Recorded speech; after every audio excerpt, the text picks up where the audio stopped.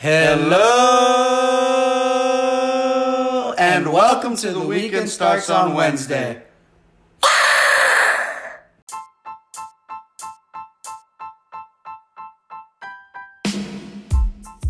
Welcome back to another episode of The Weekend Starts on Wednesday. My name is Patrick Arias, and it is my pleasure to be your tour guide as we break down and discuss this weekend's hot picks and bold predictions. As always, I am joined by my three co-hosts, Andres, the Cavalier King, Bryant, First Prize Flores, and none other than Champagne Chauncey. Gentlemen, welcome back. This is episode 73. It's great to be here live in the living room.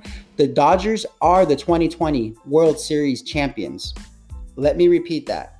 The Los Angeles Dodgers are the 2020 World Series champions. Andres brings us his hot picks for Thursday night. Flores breaks down all the fights taking place this Halloween weekend. He does have a spooky bold prediction as well. Will Chance back up his boy, Lamar Action Jackson?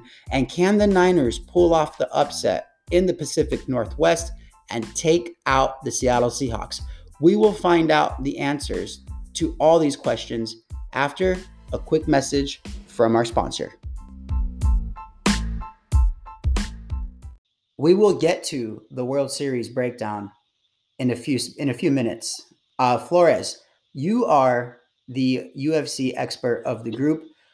There was a big fight on Saturday. There was a lot of action, started very early in the day, took you into the late afternoon. How did you enjoy it? Well, I first thing I would say is I'm far from an expert, as this fight, the Khabib fight, showcased this weekend. I was running around telling people left and right, even had my barber drop some money on Justin Gaethje. When the clear and obvious bet, now that I think about it, is, and you could have got the same odds, essentially 3-1. So bet $100, win 300, was Khabib to win by submission. And my headline this week is Khabib decides to leave. And after winning his 29th fight and his 29th straight fight in mixed martial arts, his 11th by submission, completely dominated, in my opinion, every second of the fight, of the very short-lived two-round, not even two-round fight with Justin Gaethje.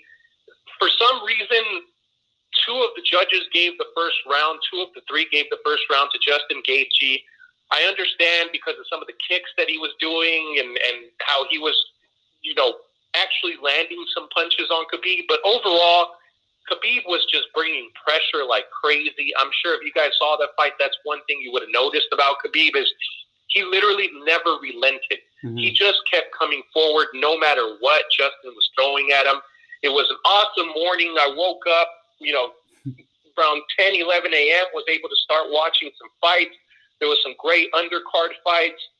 Bobby Knuckles, a.k.a. Robert Whittaker, in the co-main event, handled his business to probably set up a rematch with Israel Adesanya. And then we got this main event around like 1:30, I think, is when it came on. And man, did that deliver, just in terms of what Khabib left for us fans, the legacy that he just left for us. He dropped his his left glove in the ring at the end of the fight, which is what MMA, UFC fighters do when they decide to retire. Daniel Cormier recently lost, and he retired after the fight. He wasn't able to do that because out of respect for Miocic beating him, he didn't want to take away his shine, so he didn't drop his gloves in the middle of the ring. But with Khabib winning this fight, he was able to do it. The greatest part about this fight to me wasn't even the fight. It was the fact that anybody that was watching it was able to see the post-fight interview where Khabib, honestly, to me, even though English isn't his first language and he doesn't dominate the language like a lot of other fighters do and athletes do, he still gave one of the most, heartfelt speeches that I've heard in a long time about what he gave to this sport, about his father recently passing away. And the reason why that's important is because it wasn't just his father. It was his coach. It was the person that brought him into the game, that taught him everything he knew. Didn't just teach him, but taught a lot of the village, a lot of the community that they live in, taught them how to wrestle, how to be athletes, how to, better themselves. And so for the king of their community to now be gone and it all falling on Khabib's shoulders, he said in the interview that he told his mom this would be his last fight. The first words out of his mouth was, "I can't come out here without my dad ever again." It sounds like he just went out there because the commitment was already there and he knew he had to deliver on this last fight. It was a great way to go out. I probably haven't seen anybody go out like this since Jordan, not going to lie. But it was a great event. Did any of you guys happen to catch any of it? What were your guys' feelings and emotions watching that? I saw it, and it was a oh shit kind of moment when the fight started, and only because honestly, Flores, when you told me that your barber was gonna put money on it because he was in Vegas, I felt bad because I was like, oh shit, because like right from the beginning, Khabib was relentless, and I was like, damn, that sucks because I wanted to see a good fight, and it was a good fight, but it wasn't very competitive, if that makes any sense. Because I know that Chance, you had mentioned too that Khabib came in pretty strong. What did you think about his performance from the beginning? I mean, honestly, man, I never doubted the dude. Like I defer to Flores for any UFC talk just because I'm not up on game like he is. But we talked about it last week how Khabib was undefeated. I think he's now 29-0. And I know that Flores was saying that he hadn't fought a slate of fighters that most of his contemporary UFC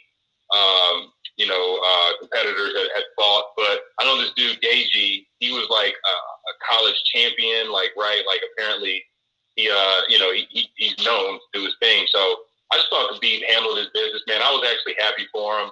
I feel like, and Flores, correct me if I'm wrong, I feel like for some reason he's got a lot of haters out there, and it might be because he does it, in fact, kind of pick and choose, who he fights when he wants to fight him. I think he has a lot of haters because he rose to fame. He shot to fame because of the Conor beef, with him back and forth going with Conor McGregor. And because of that, there's so many people that are such big Conor McGregor fans that's where that Khabib hate comes from. It's like, just like you're either Trump or Biden, you're either Khabib or Conor. It's not one or the other. It's not both. It's just you're either a Conor fan or a Khabib fan, and because of that, there are so many haters of Khabib because of that beef and how he rose to fame because of it. Andres, did you catch the fight or any of the highlights? I saw some of the highlights. I didn't get to catch the fight. I was catching my rest. It was a long night the night before, so I wanted to also apologize to you guys and to the listeners last week for my mid-leaving of the show. I had to handle a small emergency, but no, I didn't see the fight. I'm kind of disappointed in myself. I'll have to watch the whole thing. But that speech, I mean, and everybody, I couldn't understand a lot of people saying, "Oh, he shouldn't have left," but it goes hand in hand. When you lose somebody that trains you, that coached you, and let it to be your father, I mean, it's a very emotional thing. He's absolutely right. So I can't fault him for him. I think he went out the way that any professional would want to go out, and I got mad respect for the guy. So, and it's a shame, Flores, you said that fans, that you're either one or the other when it comes to him or McGregor. And it's like, who cares? Like, they're both good fighters in their own ways, and there's no need for the beef. I think you just respect the game regardless. It's just a shame that it has to be that way. But I think he goes down as one of the greatest. I would say if you saw the end of the Conor-Khabib fight, you would see why that is. I don't think any fight, first of all, in UFC history, at least like modern history, because it's going back now like 20 years, and back in the days it was more like a wrestling promotion than it was a professional fighting promotion where dudes would go in there with boots on and shit to fight. But more recently, just the way that fight ended with Conor and Khabib, with people going into the ring, both yeah, no, I get it.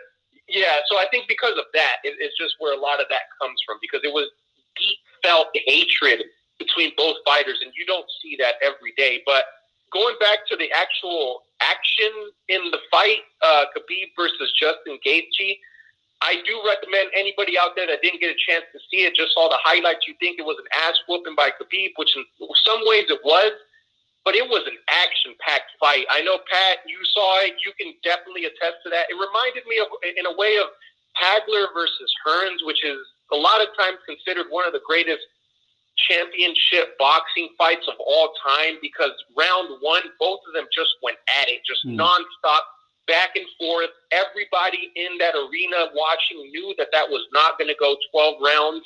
And sure enough, in round two, I think, or maybe even round three, even though I think it was round two, Hearns gets knocked out. And it's only because one of them was bound to either, tire out or get caught or something like that, based off of how much action was going into the fight. And that's exactly what happened here with Khabib and Justin. Khabib, the first round didn't take him down till like 30 seconds left in the round. So that gave you 4.5 minutes of just straight bombs, both of them. Khabib was just actually going at him, throwing punches, showing his hands. And Justin obviously is one of the better throwers when it comes to punches and stuff like that. So definitely action-packed fight. Really recommend everybody go out and catch that replay if you can. So if you're listening to the show, I want to say congratulations, because it's either Wednesday night or Thursday morning, and you've pretty much made it to the weekend. That's why we like to say the weekend starts on Wednesday. And if you are listening to the show, that means that you are well aware that the Los Angeles Dodgers are 2020 champions, World Series champions. And the lucky number is 32 for Angelinos. Angelinos love Mr. Magic Johnson from the Lakers. It was a 32-year drought. So the carryover with that number was a little significant, considering Magic was there last night. And, congratulations to the Los Angeles Dodgers. To say that this championship was long overdue, I don't even know if that begins to scratch the surface. I was very emotional last night. I didn't full on cry, but I would say that I was the closest to crying when they cut the TV to Kershaw, and they showed Clayton Kershaw coming out of the bullpen. And then I was like, he fucking did it. They did it. Kershaw has that on his resume now. He had everything else on his resume. And my headline for the Dodgers winning the World Series, especially this year, is Kobe's in the outfield. And I say that because obviously the Dodgers bats, got them to the 43 wins of the 60-game season, and they produced Game 3, 11 runs versus the Atlanta Braves in the first inning. And the Dodger bats helped the Dodgers move into Game 7 against the Braves. They dominated Game 6, so on and so forth. But for some reason, as you're watching this miraculous playoff run by the Dodgers, it felt like there was something in the outfield with Betts and Bellinger making those plays. I didn't see too many crazy plays coming from the left fielders. I just mainly saw it come from Mookie Betts, Cody Bellinger. It just felt like something was in the air. And it would be naive of me to say oh yeah, that was for sure Kobe Bryant out there spiritually helping them. I mean, it wasn't, but it just felt like some kind of energy. And I know Kobe was not a baseball player, but it just tied it all together. And for the Dodgers to bring it home this year, along with the Lakers winning the championship, for the fans of Los Angeles and for the Angelinos that live here, something special is in the air. Andres, I pass it over to you to talk about your experience watching the World Series. Oh, man, wave of emotions. I watched it last night was my birthday, so I went home. My dad's like, hey, come up to the house, watch the game. My brothers were all there. It was a family affair, considering that we went to the longest World Series game in 2018, the 18th inning with Mad Max winning with the game-winning shot. We were sitting behind home plate. And it was the four of us there. And again, it happened to be on my birthday too when he hit the bomb. So it's very emotional. I did get a little teary-eyed just after Urias finish the game. And I mean, what can you say? I was in a household of Mexicans, and we need Mexicans to finish it off. So it was just good to see it, man. I hadn't seen it to my recollection, since the last time we won it was 32, and I'm 33, so I was not even a year when they won it in '88. So it's just a flow of emotions. I want to see that we can hopefully do it. Mookie Betts is definitely worth every penny. I think he's the best player we've ever given that large of a contract. I remember the days of like Kevin Brown, $100 million guy, and just tanking. We've got a good young squad, so we have a very bright future. Chance, I'm assuming you're still back in Kentucky or were you back home? I mean, here in LA to see the World Series, and I know you're a Bleeding Blue. This is your new hometown. I mean, your ball team. So, how did you feel? Man, I felt amazing. I was home. It was my last night home, so I capped it off with some laundry and some Woodford Reserve double oaked. And it was pretty tasty, man. It was pretty tasty. And the irony, Andres, I'm glad you passed it over from yourself to me, is that you and I have gone back and forth on the show and off the air about Dave Roberts and his managerial style and some of his tactics, and maybe leaving guys in too long or pulling guys too late. And that kind of tees it up for me in my headline for the week. And it's pretty simple. It's coming from none other than one of the greatest, if not the greatest, wide receiver of all time. When he got in trouble, I'm going to say it so beautifully and just so happily, straight cash homie. Because if it weren't for Kevin Cash, then the LA Dodgers might be playing in a Game 7 tonight. But I think it goes to show you that it's really hard. Baseball, I would say more than any other sport, guys, they tend to rely heavily on the analytics. And what I would be interested to see is after this, and, let me say this, even though that, Blake Snell was pulled, like, the guy still had to make plays. Like, yeah, obviously that guy, Nick Anderson, was like pretty much just throwing everything over the plate for Seager and, guys to hit. But, they still had to make the plays. But at the end of the day, I do wonder if because of something like this, baseball kind of reins in the analytics a little bit because, Colin Cowherd, I think, says it best. He says it's manalytics when it comes to playoff time, right? And sometimes you just have to put your gut and just, like, trust that dude is going to make a play. And, I'm happy that Blake Snell got pulled, but it would have been very intriguing to see him pitch to, the top of our order for the third time around. Yeah. Flores actually has some thoughts about the analytics too, right, Flores?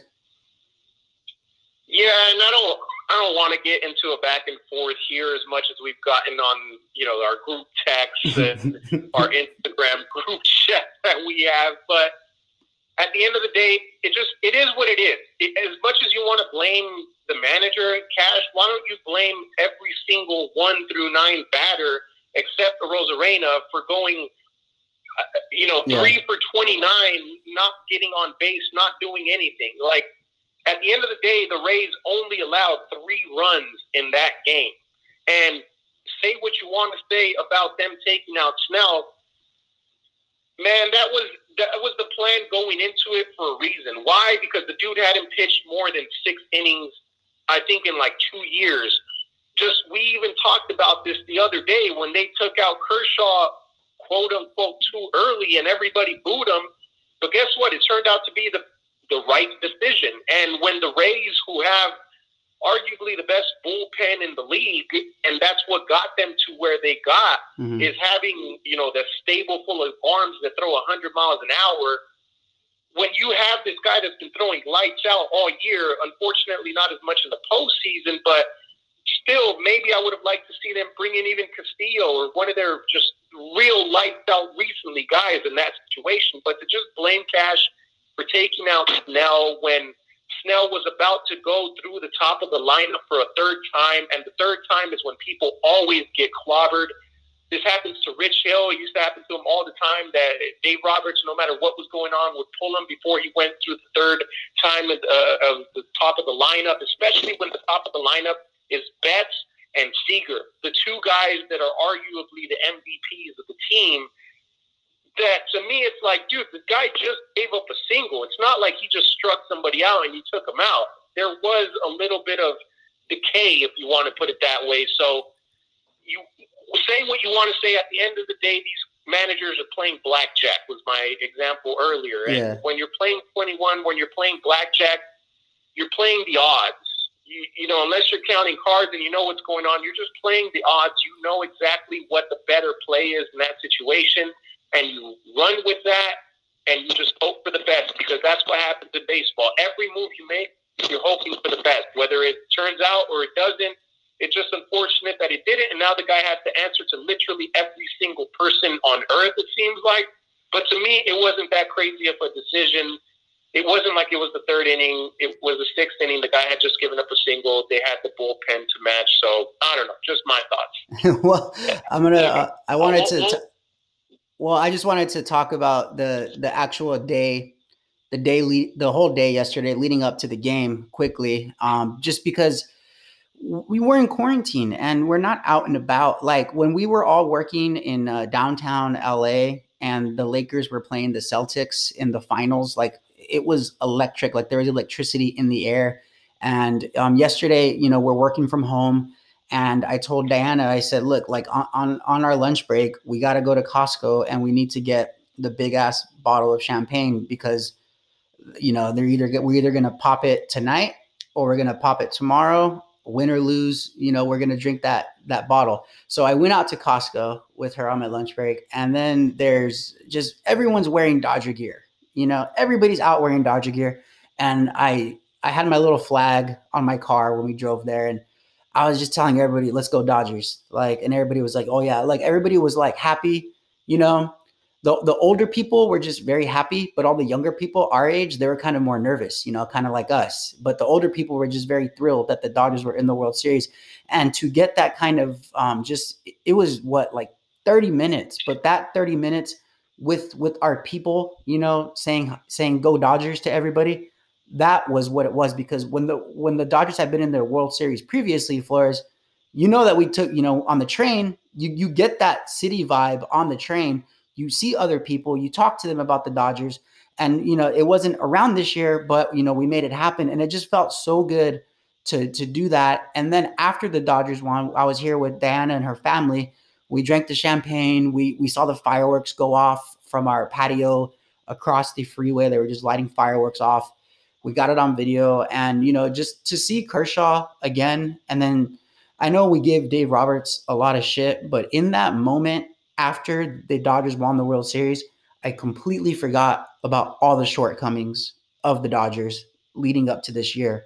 And, you know, frankly, who knows if the Dodgers should have more than one World Series right now? All I know is that they have one, and everybody's talking shit about the so-called half season, a third of a season. And that actually leads fuel to the fire, because the Dodgers are going to want to repeat even more so to prove the haters wrong. Andres, do you think the Dodgers can repeat and win it again? Oh my God! Look, here's the only thing. Yes, chance for it, yes, but my biggest concern is the off season. Right? We've got a big group of names coming out that could potentially leave if they get big money. Peterson, Urias, Jansen. Who knows what's going to happen with him? But we do have this team. Seager's another one, and Seager was a star considered the MVP for both the NLCS and the World Series. So his contract's up. I mean, we got to keep as many on this team as possible. And look, they're all key components. So we have everybody to do it again to make a big run. I mean, I'm hoping this is the turn of the tide, and like we can win at least 3 and become the next San Francisco Giants and winning 3 and 5. You know, but there's a lot of big questions coming up in this offseason. So we have it. Chance, what do you think?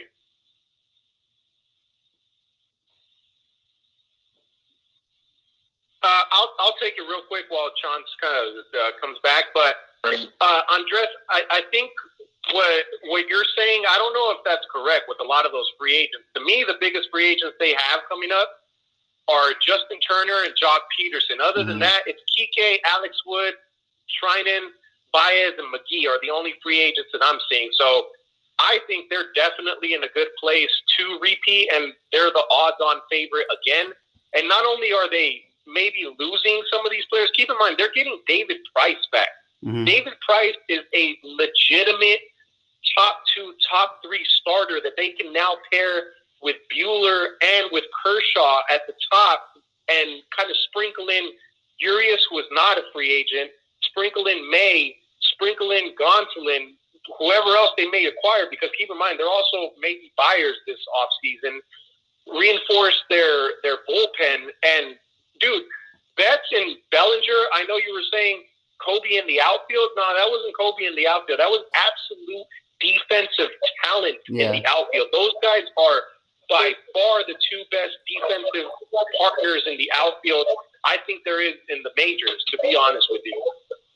Well, yeah, and you're right, Flores. I made a mistake with regards to Seager. You're absolutely right. It is Turner, Peterson, Hernandez, Kike, Woods, Trennan, and Baez and McGee. Look, Baez is done. I don't ever want to see him again, so I think we're okay with that. I think the future is strong.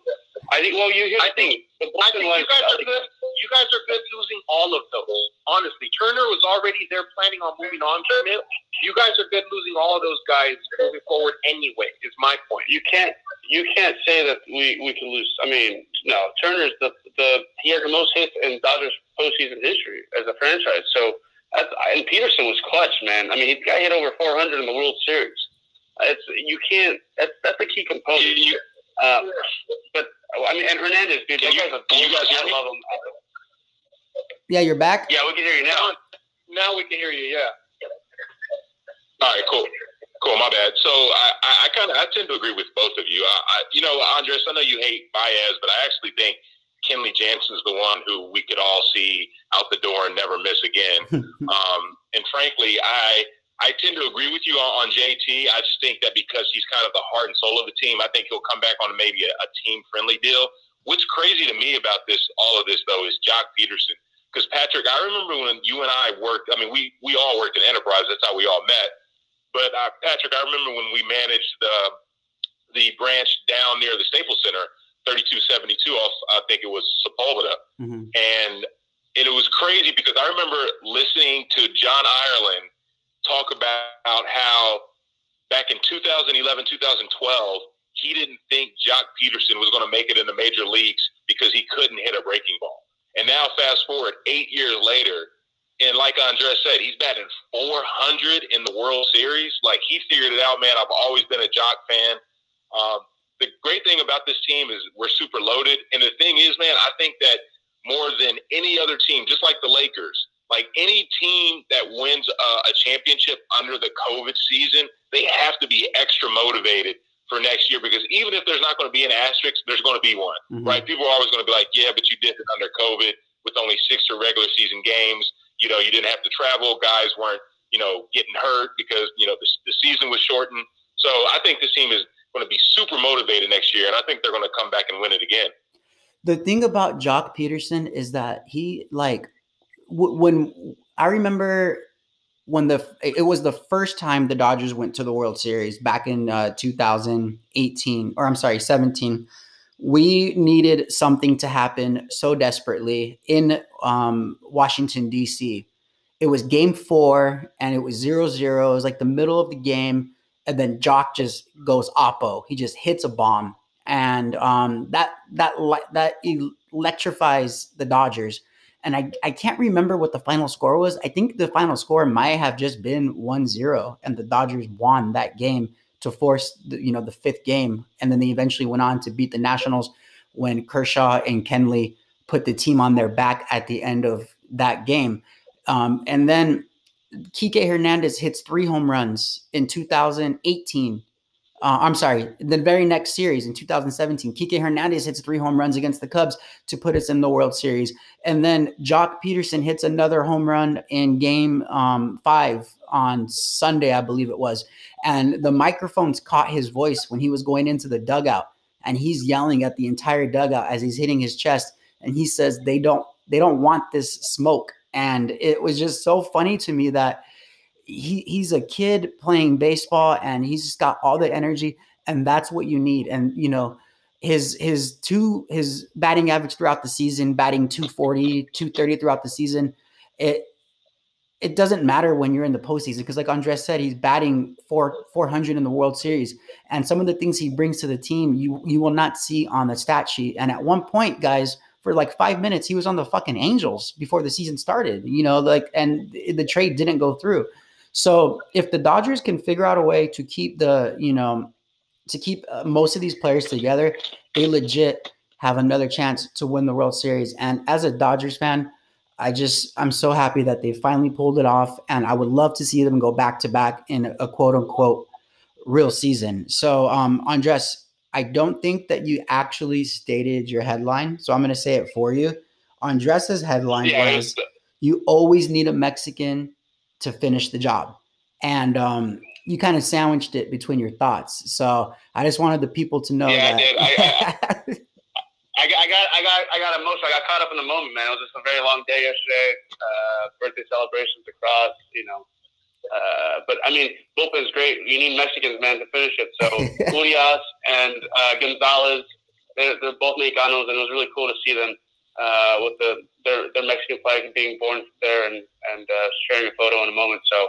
Being Mexican, Pat, you know what it's like, baby. We know how to finish jobs. So the good thing about yesterday as well was, happy birthday to you, and you got to see the Dodgers finally win the World Series on your birthday. And my little cousin Carlos just graduated with his master's, and he had a birthday yesterday as well. So both of you guys are very lucky. Two people very close to me, and those are last week's heroes and headlines. If you enjoy listening to the show, please subscribe to us on Instagram and Facebook. Just search Weekend Starts on Wednesday. You can keep up with all of our entertainment, all of our posts, and all of our stories. Again, Instagram, Facebook, Weekend Starts on Wednesday. Andres, the betting man of the group. Tomorrow is Thursday night. We got Thursday night lights. What kind of bets have you come up with us for both football games going on? Please tell. So guys, Pat, thank you. I am a betting man. I'm a fucking degenerate. But here's the thing. I'm finding something new that I've been doing that I love. I'm doing teasers, which means I'm getting an extra 7 points. That means I don't have to worry about the regular line. And I tell you what I've been doing to make the money. I got a beautiful thing going on tomorrow night. NFL, Pat. The over-under originally for the Atlanta Falcons versus Carolina Panthers is 51.5. Now with the teaser, I buy it down to 7. So it's 44.5. So 45 points practically, right? This game is awful. We know how bad the Falcons are, but both of them will put up points. I love it. I think there's going to be like a 28 ball, 28-20, 29 or 30-21. There's my 51. I cover. I win. It goes over. On top of that, the Panthers are -2.5 favorites in this game. Chance, how shitty are the Falcons? They're pretty shitty. All right. So if I buy the points and I get 7 for Carolina, that -2.5 ends up becoming +5.5. So I'm taking Carolina with the teaser +5.5 because I think they're going to win outright. But just in case Atlanta somewhat gets lucky and Todd Gurley decides to not score a touchdown or score a touchdown and not run out the clock, and if they win by 3, I still cover. So that's my 2 bets. Take the teasers. I know it's a little bit more juice, but you're going to parlay them. So you do a 2-team on the over and Carolina plus the points on the teaser, and you add one more to that to make it a 3-team parlay is the Colorado State-Fresno State game. This is a junkie game, ladies and gents. The over-under the Bulldogs of Fresno State versus the Colorado State Rams. The over-under is 59.5. 59. Buy it down to 7. You get 52. I'm predicting a shootout in this wonderful Mountain West Conference game. Fresno State, we know the good old days of both brothers. Flores, what are the brothers that played there? The Carr brothers. Thank you, Flores. Derek and David. Taking the points. Yep.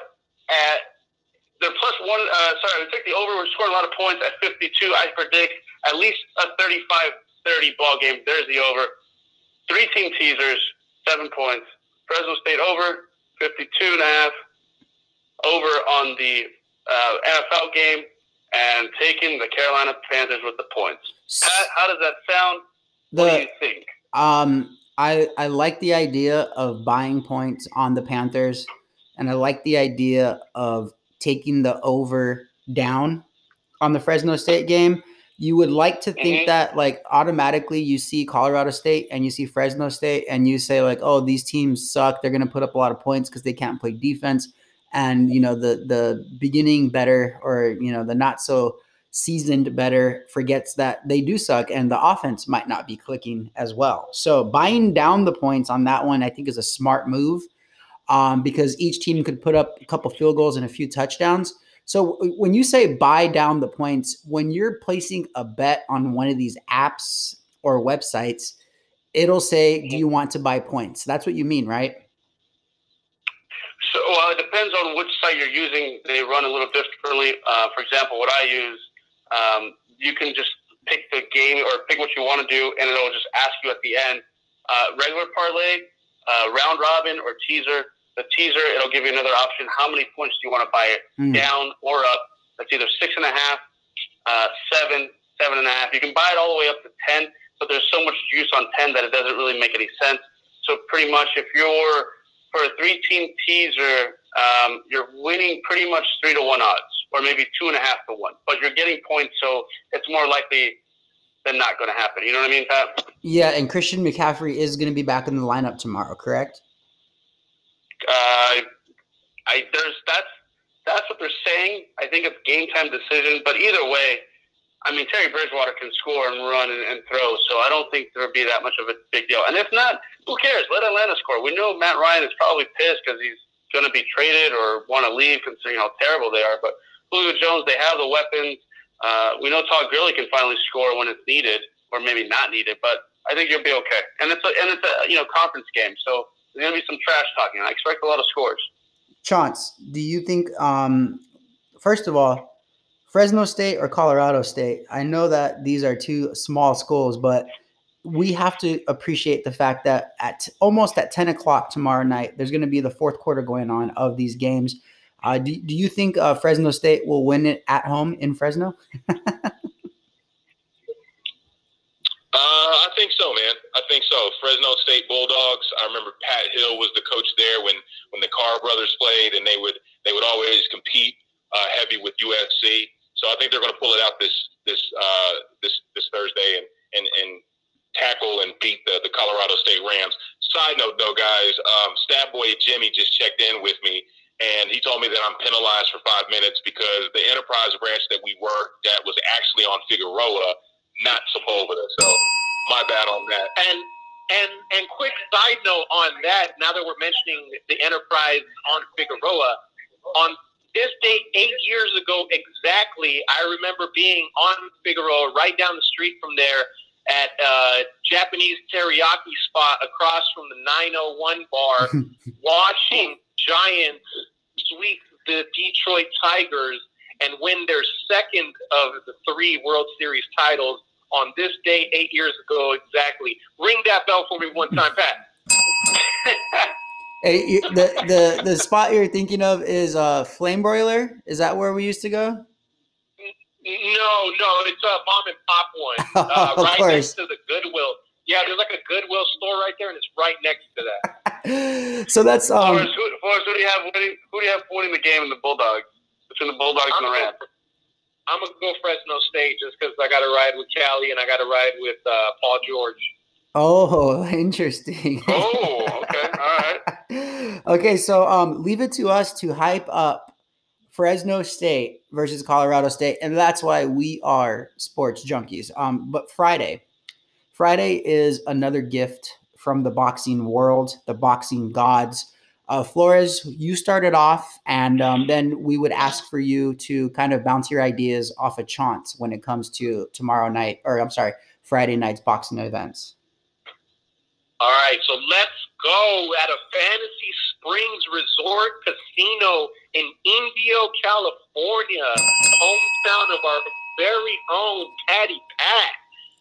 All right, we have honestly a guy that is just an absolute killer. Jaime Munguia, I remember seeing him at the West Covina Mall like 2 years ago in the parking lot. I said what's up to him. He said what's up to me. It was a little interaction we had.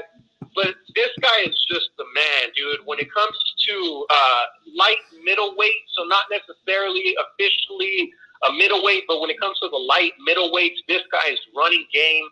He's fought recently Gary O'Sullivan, which a lot of people might know just based off his face. He's like a bald Irish guy with one of those old school Raleigh fingers type mustaches that kind of curl up at the end. And that was supposed to be his biggest fight, his showcase fight. And he came out and he handled it. He won by TKO in the 11th round. This guy's been dominating. He's beat his showcase coming out fight came out in 2018 when he beat Saddam Ali. Saddam Ali had just come off the biggest victory of his life, beating Miguel Cotto in Miguel Cotto's last fight of his career. And this guy, Munguia, came out of nowhere. He's a Golden Boy promotion fighter, and he knocked Saddam Ali out to win the WBO light middleweight title. He's been defending it ever since. He's defended it now 1, 2, 3, 4, 5, 6, 7 times. And he's fighting Turiano Johnson, who's not necessarily a big name. Right now it's kind of hard to get a lot of these big name fighters to fight one another. So it's more of a, stay warm fight. He's only fought in January this year, so they wanted to make sure that you got a fight in. But you can find this one on The Zone on Friday. Starts at 5 p.m. He'll probably be walking out from the ring at 9 p.m. or so. Mm-hmm. So at least there's some fighting to watch on Friday. Again, he's running game in the light middleweights. He's only 24, so he's definitely going to move up to fight some of these middleweight guys, which is what we recently saw in the Charlo brothers. One of them is a light middleweight.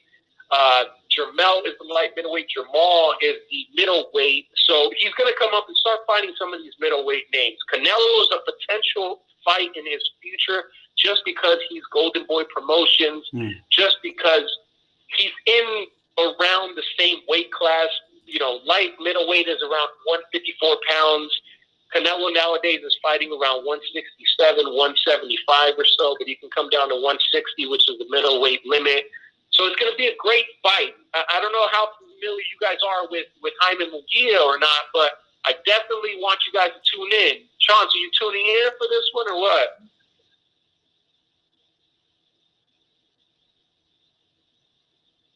We got you, Chance? Andres, are you? Chance is doing his research. So Jimmy just know what Chance is doing. He doesn't know. He's like, I don't know if I'm going to be in Kentucky or not. But yeah, I got nothing else. What else wanted to watch on a Friday night? Hell yeah, I'm watching this fight. And if you're telling me to watch this fight, of course, I got nothing but a cold beer in my hand with the TV on, right? So, and one thing I do recommend, I've been mentioning The Zone on a lot of these fights.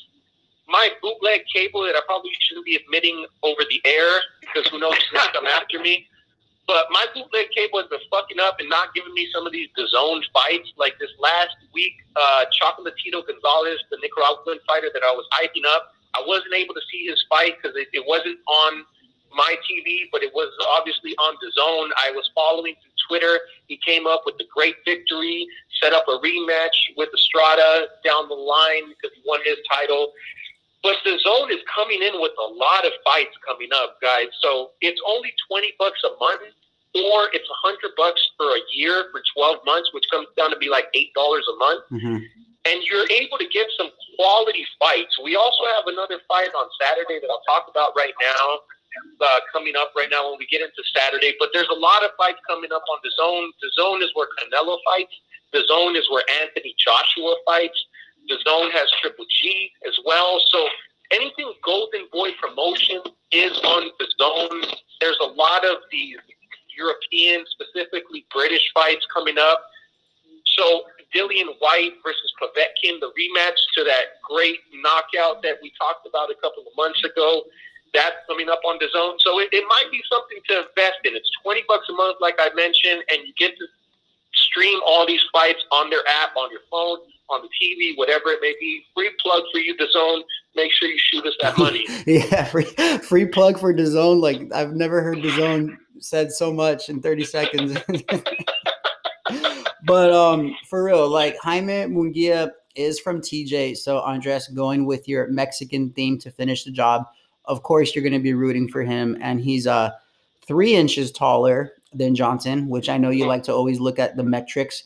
And Love it. so, speaking of accessibility, right? We'll go with that for the theme of Saturday morning, because one of the reasons why Andres chose his college football game at 9 a.m. for Saturday is because it's going to be on ESPN, and most people have access to ESPN. And Andres, break down your football and breakfast. Football breakfast. This is beautiful. You wake up a little hungover. You're going to see some high flying action. Crack open another beer or whatever, champagne. Where's champagne? I think Champagne Sean's getting some more champagne for Saturday. I'm back, baby. I'm back. There it is. All right, Pat was going to get another bottle real quick at Costco for this wonderful mimosa day. Memphis and Cincinnati. Like everybody's saying, Memphis and Cincinnati. Look, these games the last couple of years have been fire. Nothing but shootouts. And this is why I'm watching, because I'm looking for the over of 55.5. This is also the closest game regarding to point spread that you'll find. Memphis is coming in hot at 3-1. Cincinnati is 4-0, ranked 7th in the country. I'm expecting just a big shootout, a close game. I'm hoping, and I think it's going to happen, a 45-42 final. That's how close it's going to be. These guys are always it's a good rivalry game, and I mean, what more do you want? They're both averaging more than 36 points a game. Memphis shooting at 38.8, Cincinnati shooting 37.3. The total yards offensively, 548 for Memphis, 406 for Cincinnati. So these are the games that it's just you start your Saturdays with these. You wake up, you're like, this is why I wake up and I love Saturdays on a fall. November. Oh, Halloween. So, hey, spooky time. I didn't even look at the date. It's spooky time season. I think I might take Memphis in this game. Give it a 7. I'm hoping for the shootout. I'm hoping for them to pull it out. But I don't know. We'll see. Chance, what do you think? Am I going crazy for picking Memphis over Cincy? You're coming from the land of near Cincinnati. Your drive, a skip throw away. What do you think? I mean, honestly, man, this is, I think, an interconference rival, obviously. The reason that I think you're a little crazy is because Cincinnati is top 10, is a top 10 team this year. They've already they've already beat a team that you thought they were going to upset, which was Army.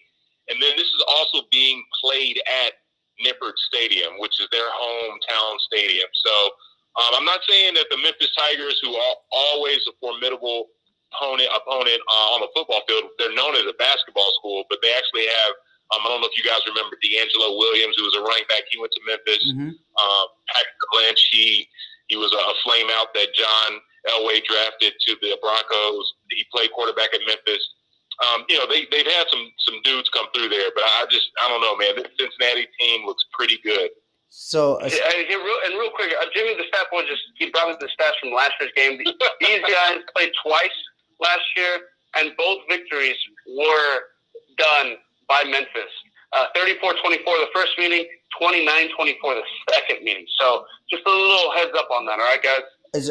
Andres, are you locking in a bold prediction that Memphis wins? I'll lock it in. If it's bold enough I got to ask the panel. So I don't know if it's bold enough. They are 7-point underdogs. So is it bold enough for us? Usually I'd say double digits is where I get bold, but fuck it, we haven't done one in a while, so I'll let it ride. Exactly. All right. And who do you got for the game? Are you thinking Cincinnati being the home team and Chance is finally back on your side these days?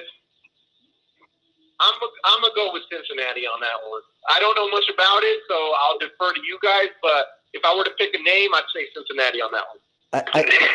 I got a little patty boy, little baby patty boy. When I was in middle school, the first fitted hat I ever purchased, or basically I asked my mom to buy it for me, was a Cincinnati Bearcats.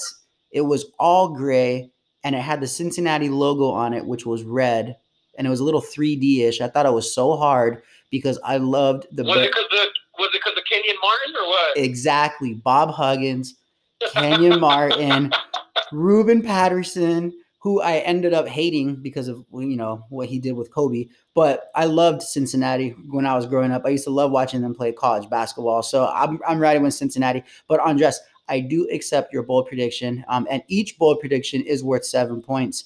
The first to 21 collects beer from the losers. And I believe right now, Andres and Flores have been too bold, and they're at 0. And Chant and I are stuck at 7. So I will ask Jimmy to basically clarify the point spread later on with the bold predictions. So we have about 12 minutes left. So that's how the Saturday is going to start. How's it going to go the rest of the day, Flores, with more boxing? Holy cow. This might be the greatest fight Saturday of the year. And I'm saying that because we're coming off of Friday seeing this up-and-coming star Munguia. And Saturday, we have 4 spectacular main events. 3 boxing, 1 MMA. I'm going to run them down right now really quickly for you guys. In the first one of the day, again on DAZN. I know I mentioned DAZN earlier. We have one on Friday for DAZN, and now we have one Saturday morning. It kicks off at 10 a.m. This one's based out of Europe. The main event is Alexander Usyk fighting against Derek Chisora. Anybody that knows anything about boxing knows who Usyk is. This guy is an absolute animal. He's like a bigger Lomachenko. Him and Lomachenko are close friends. This guy, first of all, he's like the craziest guy in boxing. Think of Jackass cast members, and that's what Alexander Usyk is. This guy doesn't give a shit. He's a weirdo. He loves when they do the weigh-ins and the guy pushes him, he just starts laughing uncontrollably and opens his eyes wide and stares at him.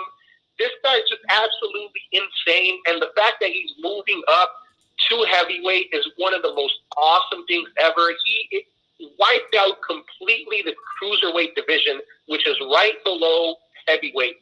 There's light heavyweight, there's cruiserweight, and then there's heavyweight. The most famous cruiserweight of all time is Evander Holyfield.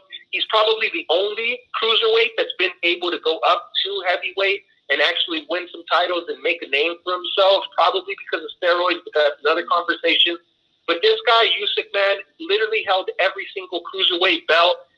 Now he's moving up, and this guy, Derek Chisora, he's fought names, man. He's fought Dillian White. He's fought David Price. He is a name in the division. So it's a showcase fight for both of them. If Chisora beats Usyk, he's automatically back on the map. He's probably getting a fight with Joshua, with Fury, with the winner of White and Povetkin, with somebody. But if Usyk, who is the guy that's expected to win this fight, wins, and he wins by domination, wow, is he setting up some fights, because this guy can move. He's not as big as Fury, as Wilder, as Joshua, but he has way more skill, I would say, than all 3 of them. So I'm really excited to see essentially his debut here at heavyweight. He should be walking out to the ring at 3:15 p.m. Pacific time. And then afterwards, we start getting into some more of these fights. Just keep up with me, guys. We have and keep in mind, Usyk is a top 10, maybe even a top 5 pound-for-pound guy. And then we get another, for sure, top 5 pound-for-pound guy on ESPN Plus at 4:30 p.m. and Naoya Inoue fighting against Jason Maloney. It's for the IBF and WBA bantamweight title.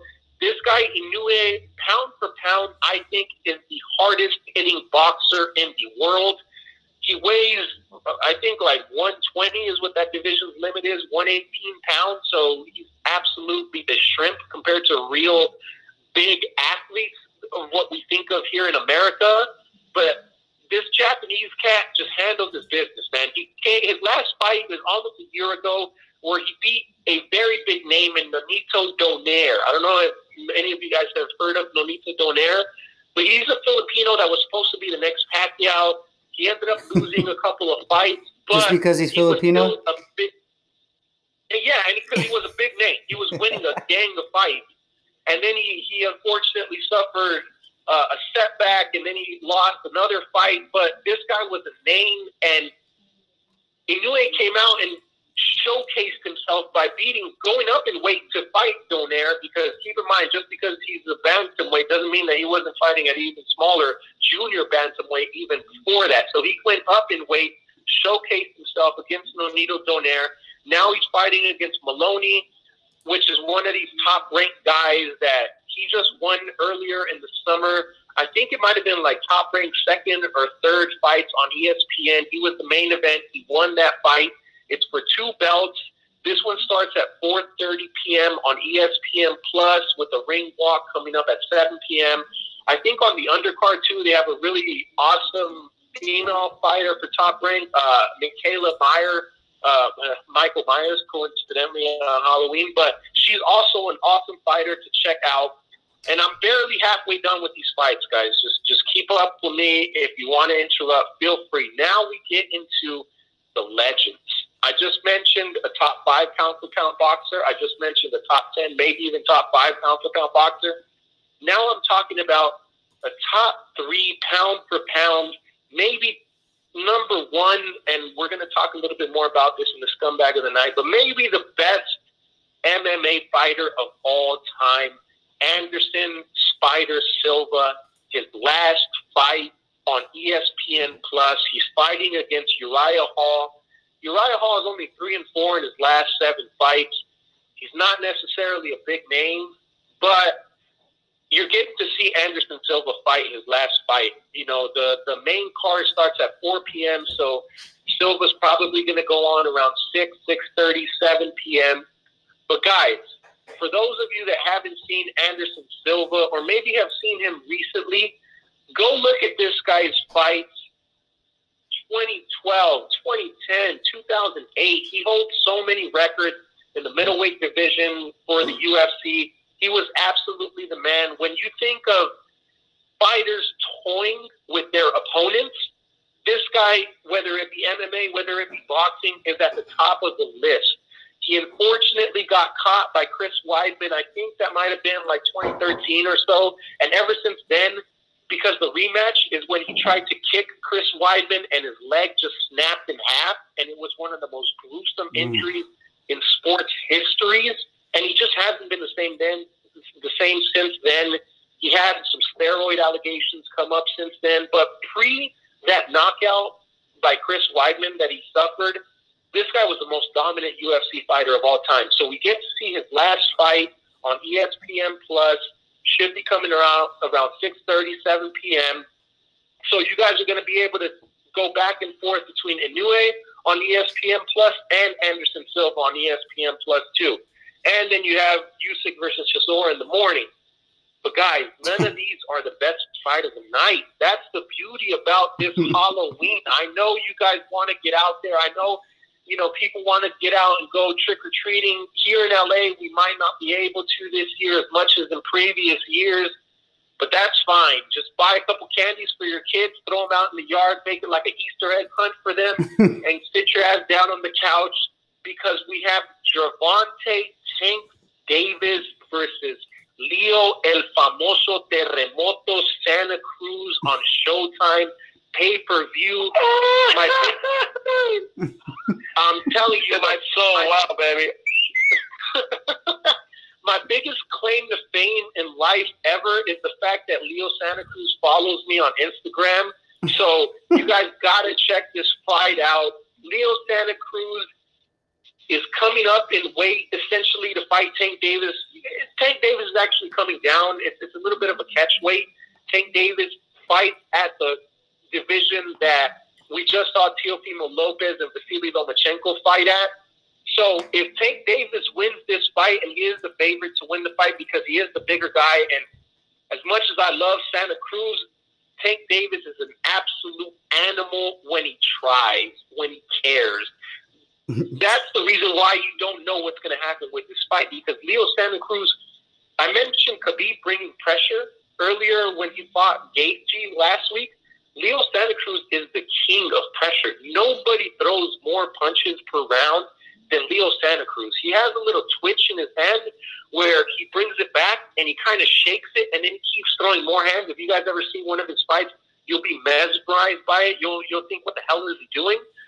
But this guy, Leo Santa Cruz, he's a bull, man. He goes forward. He doesn't stop. He's fought some of the biggest names in boxing. He's had a great matchup with Abner Mares here at Staples Center. He beat him twice. He only has one loss on his record to Carl Frampton, which he avenged and beat Carl Frampton up in the following fight. So he hasn't lost to anybody that he hasn't avenged. He has one fight, and like I just mentioned, he avenged that. And Tank Davis is undefeated. This might be the fight of the year because you don't know what Tank Davis is going to show up, but you absolutely know that Leo Santa Cruz is going to bring his A game. He's going to take Tank Davis into deep water. Will Gervonta Davis drown is the biggest question of the night. That main event will probably be on around like 8:30 or so. So just make sure you guys catch that on pay-per-view. This is the one fight of the year that I am going to say, go buy that on pay-per-view. It will not disappoint. And, man, am I out of breath from talking about all four of these awesome cards this Saturday, man. So that was 11 minutes, and I have to promise our listeners that if it was a lot to keep up with, Flores will send a post for Instagram basically outlining the schedule and the fights for Saturday because we know it's going to be a busy day. So from the sound of it, there's a handful of fights that you're going to be able to choose from based on your schedule. I do want to – we have only a few seconds left, but we're going to take a quick break. And I do want to ask Chance why he got so excited when Flores had told him that Leo Santa Cruz was fighting.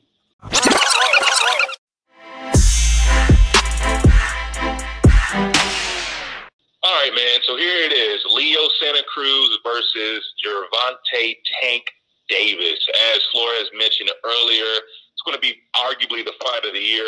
Both guys are pretty much decorated fighters. Leo Santa Cruz only has one loss. Gervonta Tank Davis doesn't have a loss at all. And Flores, if I'm not mistaken, Tank is with the money team, right? I see a lot of posts on Instagram, or I actually saw a clip on YouTube where Floyd was talking about him being one of the up-and-coming fighters. Similar work ethic, I feel like similar styles. Not as far as fighting necessarily, because Tank is that. He's a tank, and Floyd's more defensive. But both super flashy with the ice, with the jewelry, with the $6,000 outfits on fight night. I'm really looking forward to this, man. I am probably going to take Tank to win the fight, although, I wouldn't be surprised if Leo Santa Cruz stole this one. What do you think, Flores? Yeah, I'm kind of on board with all that. And definitely, this is Mayweather's money-making machine, like Andres likes to say. This is his guy. This is what he's banking on. They've had some problems over the last couple of years going back and forth.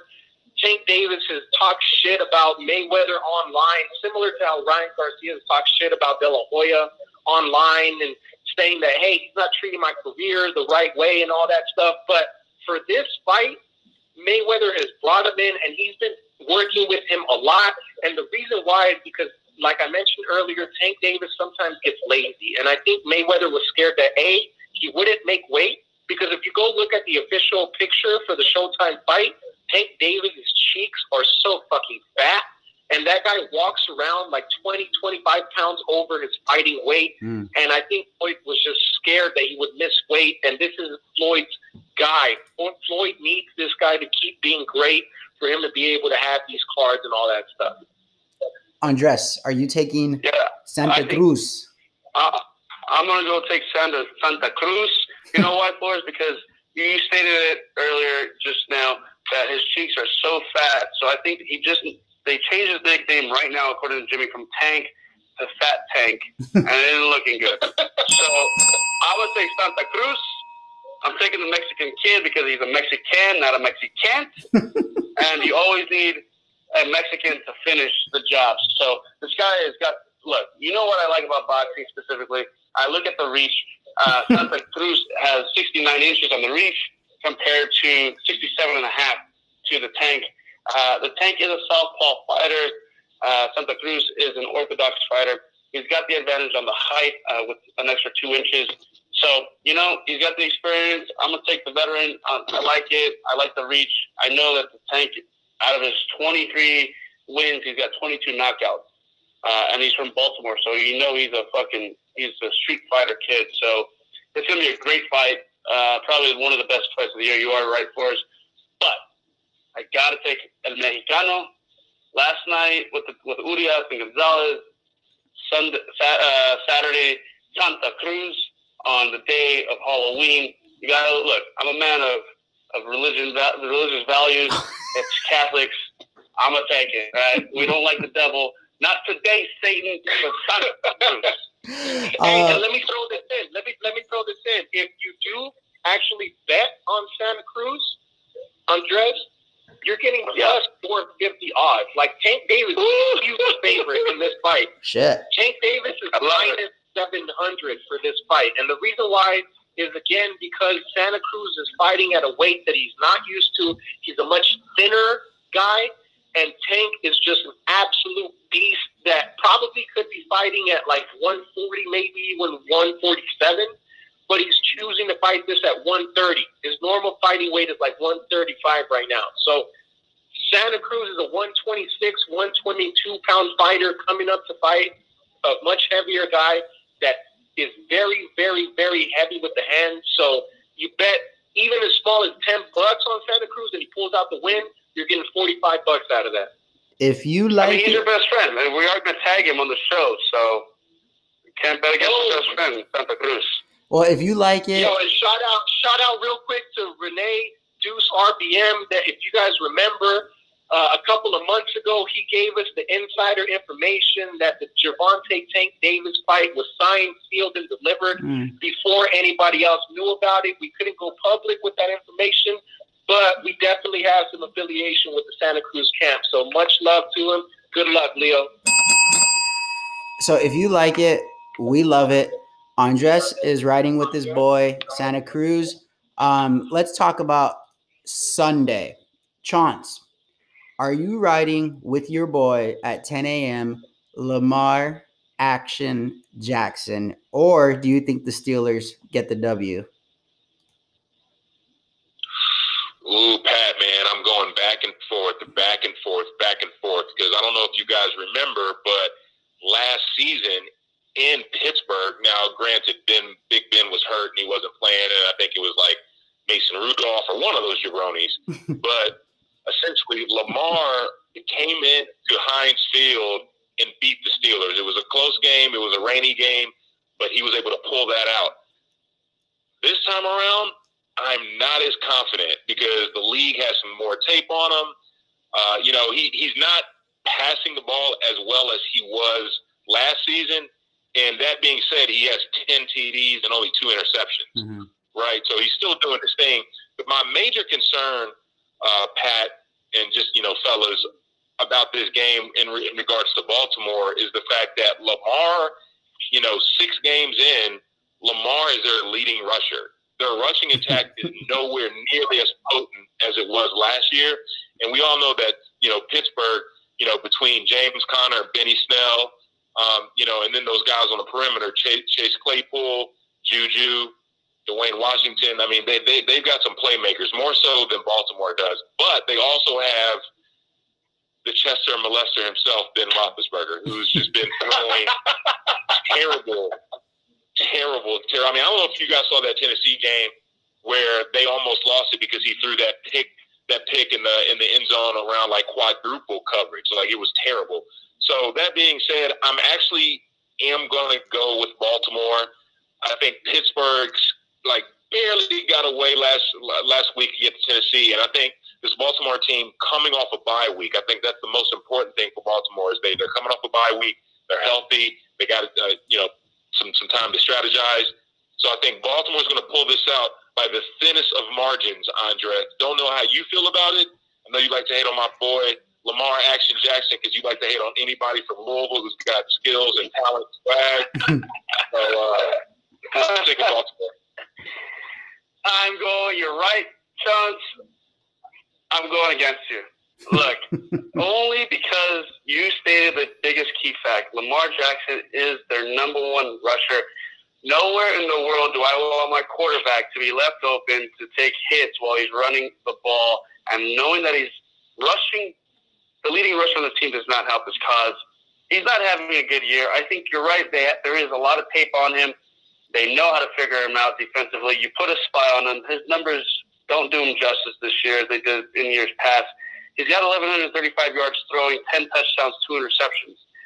Compared to Ben Roethlisberger, who's having a phenomenal year, at 1,446 yards passing, 13 touchdowns, 4 interceptions.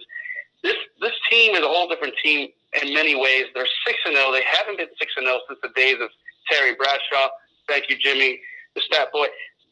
Connor's having a great year, dude. 451 yards rushing, 4 touchdowns. That's a true running back style. And my boy, Claypool, from the University of Notre Dame. Look, they're having a year. They have all the weapons in the world offensively. And on the other side, their defense is just fire this year. They've always been a good defensive team throughout their whole franchise. And they're only allowing rushing yards, 68.8 for the year. That's going to be a big difference maker. I love the Steelers. Give me the +3.5. Give me the money line straight up at 170. I love it. I like it. I think Pittsburgh's going to come into Baltimore, give them a little taste of the medicine from last year's game with no Big Ben, and win and be 7-0, one of the last, if not the last, undefeated teams in the NFL. Flores, we're 1-1 on the board. Who do you got? Who's going to be the difference maker when it comes to this game on Sunday? All right, so we just went over a shitload of fights this weekend, and the number one thing in fight is who has that guy fought when you're considering what they're going to do in this next fight. And when it comes to the Pittsburgh Steelers, man, that 6-0 record looks so fraudulent.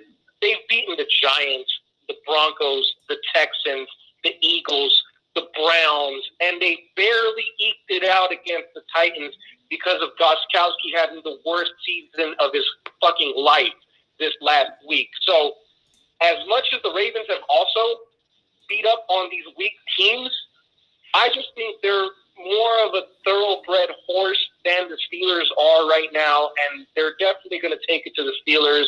I fully expect – I know you're talking shit about Lamar Jackson not having a great season and how is he your leading rusher. Dude, it's not like we're talking about Russell Wilson being your leading rusher or Ben Roethlisberger. We're talking about Lamar Jackson, the guy that actually, when he's your leading rusher, that's because it's probably working. So I definitely see the Ravens pulling this one out, and I think the Steelers are kind of fraudulent at 6-0. You want to talk about fights, Flores? Let's look at the Ravens' schedule this year. The Browns. I did say that. Chiefs, they played the same game. The Bengals, the Eagles, and they almost lost to the Eagles. And if it wasn't for that stupid play for a 2-pointer that didn't make any sense on when they ran it, they could have lost in overtime. So how dare you say that the Steelers are frauds when the Ravens are just as bad? And both have no real say in the scheduling because they're not the ones doing it. The commissioner did it, whomever's doing the NFL scheduling did it. So they're both fraudulent on paper because their opponents have been dog shit. Well, both defenses are playing lights out. So it comes down for me. I really want to get to the next game. So I just want to quickly say, for me, like scanning over it, it's a lot easier to attack Ben Roethlisberger than it is to plan for Lamar Jackson. So I think the Ravens win just because you can throw one thing at Lamar Jackson, but he's quick enough and fast enough to do something else. Whereas Big Ben is they called him Big Ben since he was a fucking rookie. Like he's never been this dude that can be super quick on his feet. He's always been power and strength. So if Baltimore figures out a way to just take him over, it's going to be hard for him to really come out. And their receivers are good, but they're in and out of injuries. I think this one smells like Baltimore will take the victory on Sunday morning, which would lead us right into your guys' game. And I'm so happy that that we have this panel, Chance, with two 49ers fans, because the 49ers are are good as of the last few years. So they're always involved in a good game. And I'll start with you, Chance, and then you could pass it off to Andres. Do you think the Seahawks win, or do you think the Niners win? And this game is at 1:25 Pacific Standard Time, a conference NFC West matchup. Man, this is true NFC West football. One thing about the NFC West, every team in the NFC West has a winning record. It's arguably the most competitive, hardest conference in the NFL. It's been great to watch this season. This game, man, is, in my opinion, a toss-up. I would give the edge to Seattle because they have Russell Wilson and they're playing at home, but they have the worst defense in the league. Believe it or not, Patrick, the Seattle Seahawks, their defense is worse than your beloved Dallas Cowboys. So that being said, you know, even though Jimmy G's, you know, he's got 7 touchdowns to 4 picks, you know, with the way Russell Wilson played last week. And look, Russell Wilson, I mean, you know, people were on him because he threw 5 touchdowns and 3 interceptions last week. But if you look at his stats, man, he's almost at 2,000 yards. He's thrown for 1,890, and then he's got 22 touchdowns with 6 interceptions. I mean, they were saying that he's on the same pace that Peyton Manning was when he threw 50 touchdowns when he won MVP with the Denver Broncos. So that being said, you know, San Francisco is missing. I think Raheem Mostert, he's going to be out. And then the guy who balled out last week, I believe, what's his name? Wilson, he's going to be out too, I think, right? So, you know, I don't know how many times San Francisco can, like, beat the injury bug. I mean, they've been very lucky so far this season. But you know what? I'm going to go out on a limb and say that they're going to win this game. I love Seattle. I love Russell Wilson. But, you know, I think that they struggle. That defense obviously struggles, Pat, with any type of rushing or running game, as we saw last week with Kyler Murray. And, man, I mean, that defense, I mean, that's fucking like diarrhea through fucking Andres' fucking butthole after one too many burritos. Wow. Jokes Love on you, you, Andres. bro. I don't even eat burritos because I don't eat meat. What? So, thanks. What? Well, hey, you know what though? I will agree with you on something. And somebody told me right now, and I just read that the defense is so bad for Seattle that DK Metcalf is going to be playing starting safety. No, he's not. So, considering he can fucking run it and make a tackle like he did last week, he sure as hell will be because he's that big and that fast and strong that they need him as a two-way player. So, what's more important than anything else is the Niners' offense, right? And their defense is stellar. And I will get on to that. But they have 3 players whose yards after a catch is just astonishing. Greg Kittle just averaging hell of yards after the catch. Who's the other one? I'm trying to think. Deebo Samuel. Ayuk is the Yak boys. And Deebo Samuel will be missing this game, but Brandon Ayuk, the rookie, is just phenomenal. This guy is going to be a star in the future. And him and Kittle, look out, guys. That's just a two-headed monster offensively. I think Shanahan's going to open up the doors. Jimmy G hopefully can have the game that he did last week in New England. I think that was the greatest game to go back, have a revenge game, throw it in front of Belichick's face, get that win under your belt, and now go into Seattle, get the W, be 2-1 in the NFC West, and then focus and try to win the conference. I think because of Seattle's defense being so bad that it's going to force Russell Wilson to make mistakes. And the reason why I say that is because he's probably going to be under pressure, considering how well the Niners' defense is on passing yards allowed, only allowing 213. Yes, it's somewhat a lot, but not compared to Seattle's defense allowing 373.8.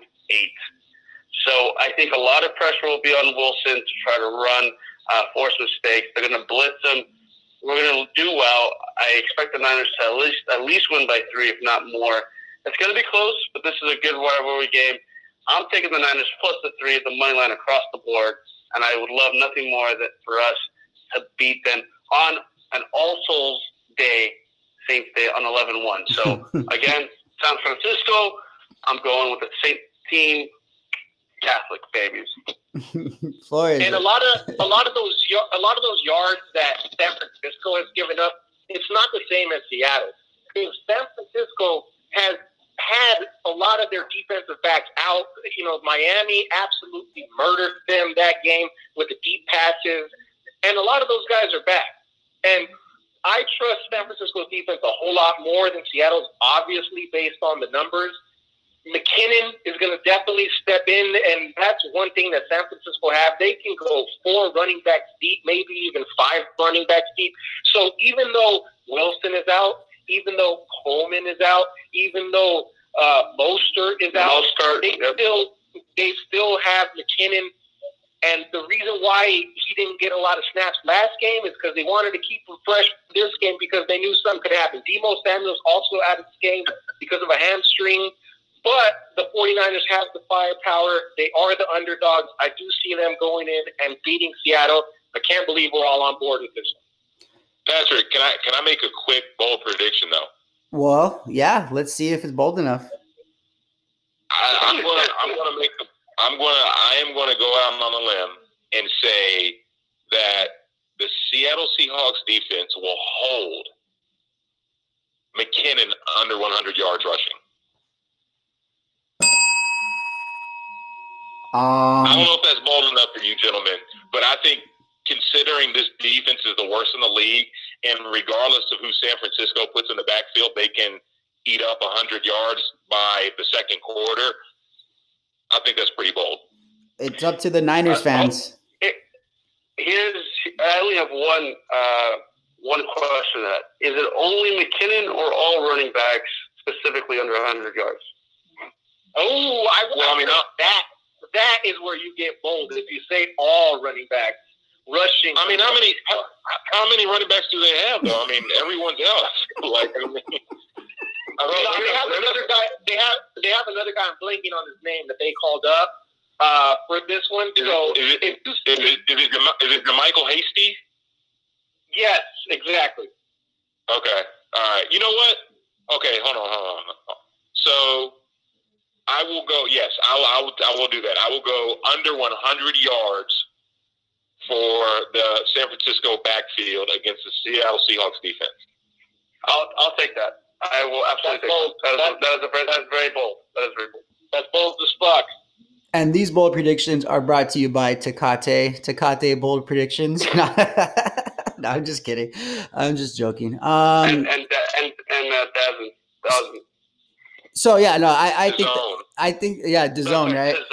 DAZN. No, I think that's bold enough. Under 100 yards, they might, Big Balls Pete might shape up and get some defense going. I would love to see the Niners beat Seattle. I want the Niners to do well because a lot of my close friends, including you guys and family members, cousins, they love the Niners. So even though they were recently, my cousins Andrew and Andrew are Niners fans, and they were talking hella shit about the Dodgers, but they still were rooting for them. But it was tough to get them on board because they are Angels fans. But the Niners, if the Niners can beat the Seahawks, that would really shake things up in the division because right now everybody, as Chance would say, right now everybody is just slurping Russell Wilson. So if he can get shut down, that would be awesome. And those are actually the most exciting games from Thursday to Sunday. We have the scumbags of the night coming up right around the corner.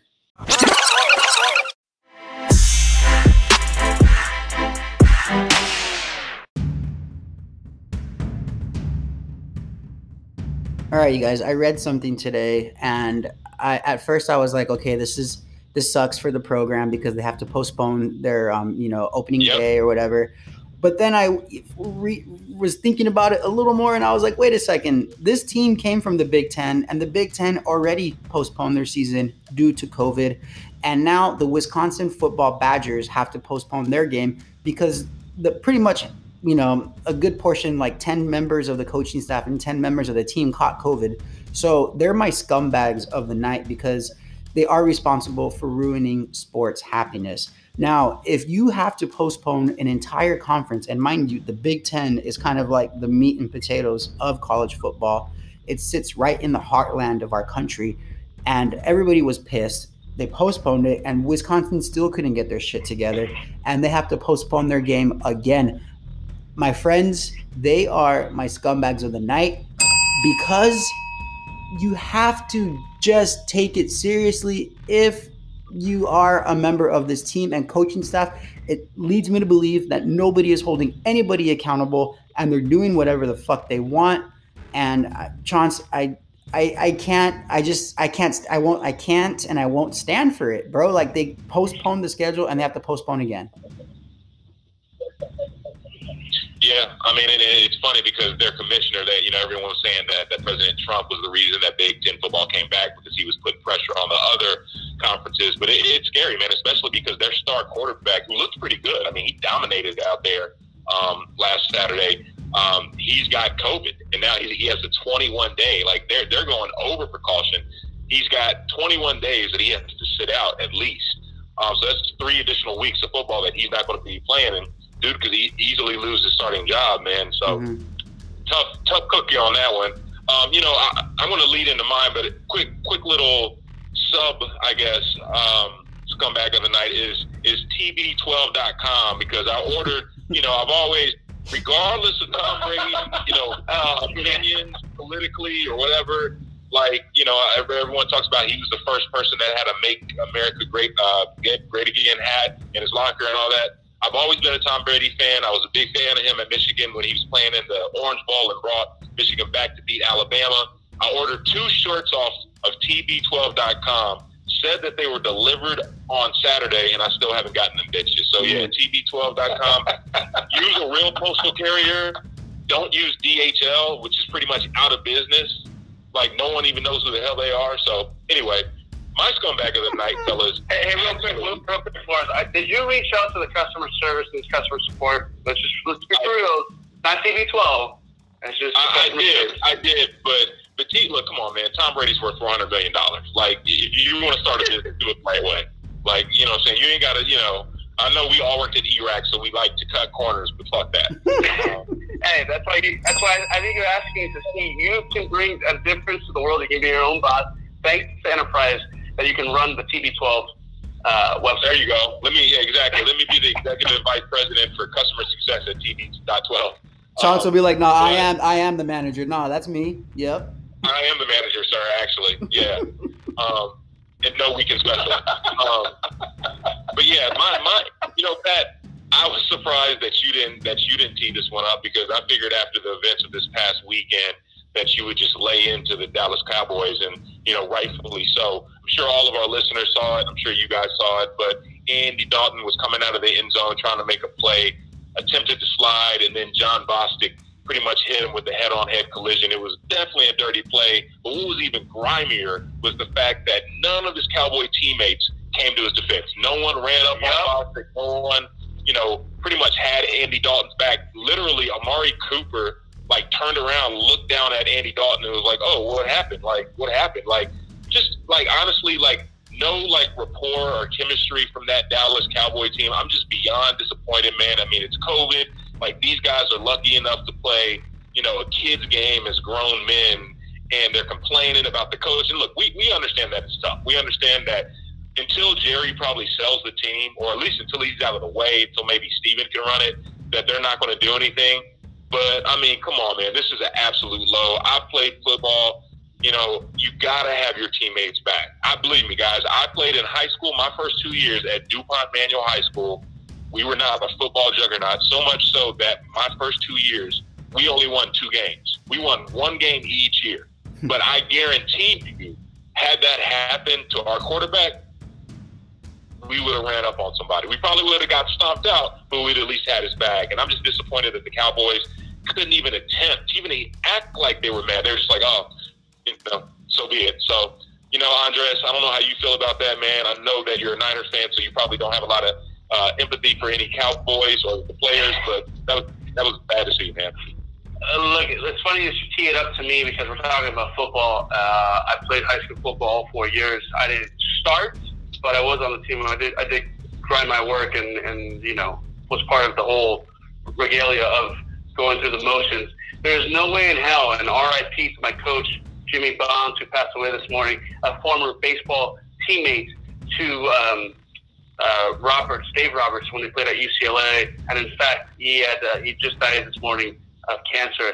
And in the World Series game 4 or 5, when they were doing a stand-up for cancer, Roberts held a sign with Jim Bonds. And let me tell you something, Coach Bonds, thank you for everything you did. But I know for a fact that if one of our quarterbacks or any player got fucking hit like that, we would have been on each other. The sidelines would have been clearing. So I know for a fact that there is no heart and no grit. And speaking of no heart and no grit, I'm going to go with Kevin Cash, the manager for the Tampa Bay Rays. And the reason being, thank you for losing the game. Thank you for becoming the new Dave Roberts of baseball.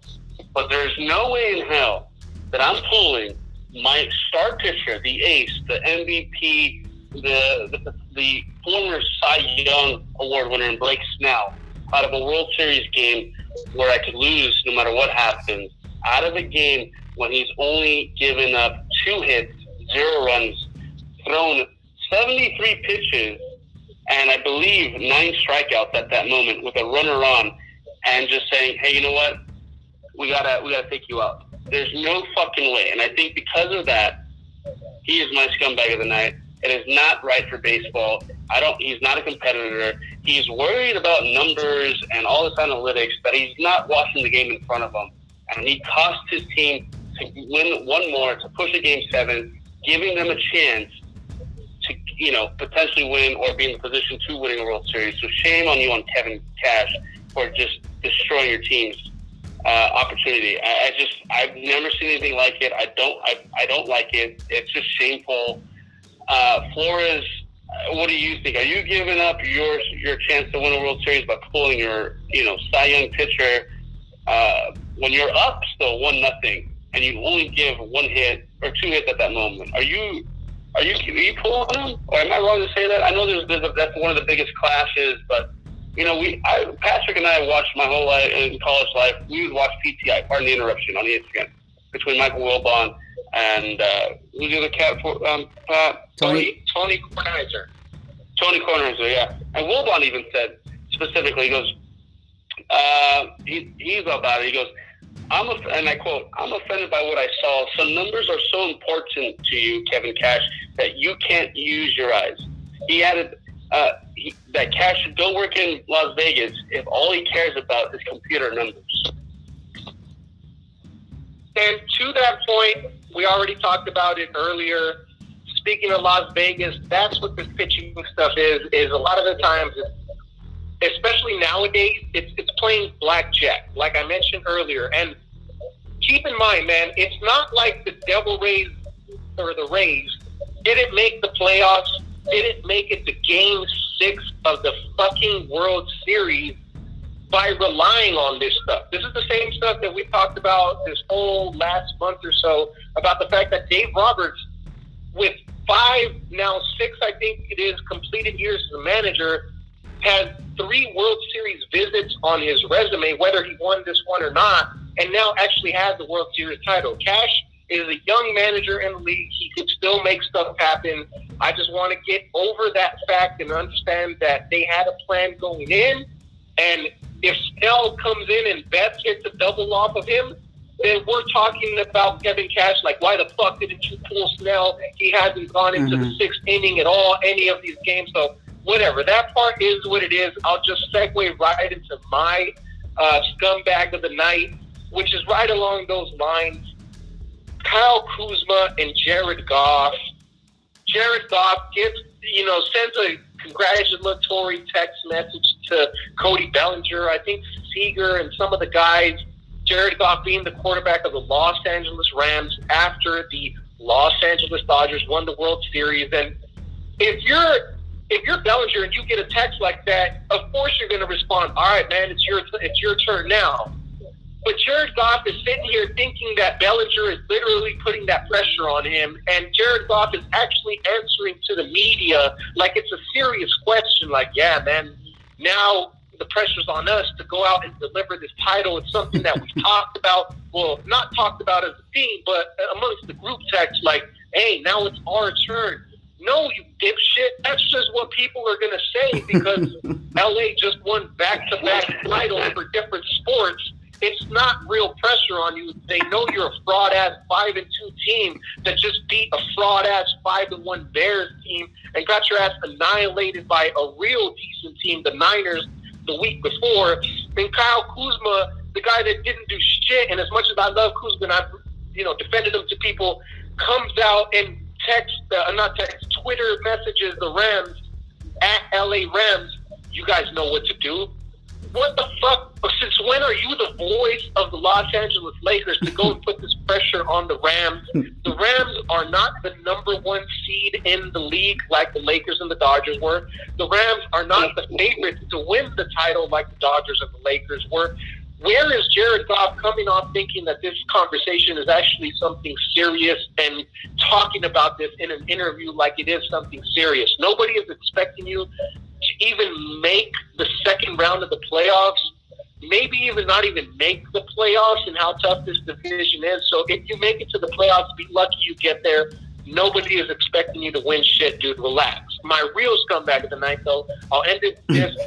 John Bones Jones. I love John Jones to death. I'll defend him to everybody as the pound-for-pound king of the UFC of all time. He has one loss, but his one loss was a disqualification because he hit a guy with an elbow in the way that he shouldn't have. Other than that, the dude is untouched for the last 10 years. He's beat a who's who of fighters. He's defended his title so many times.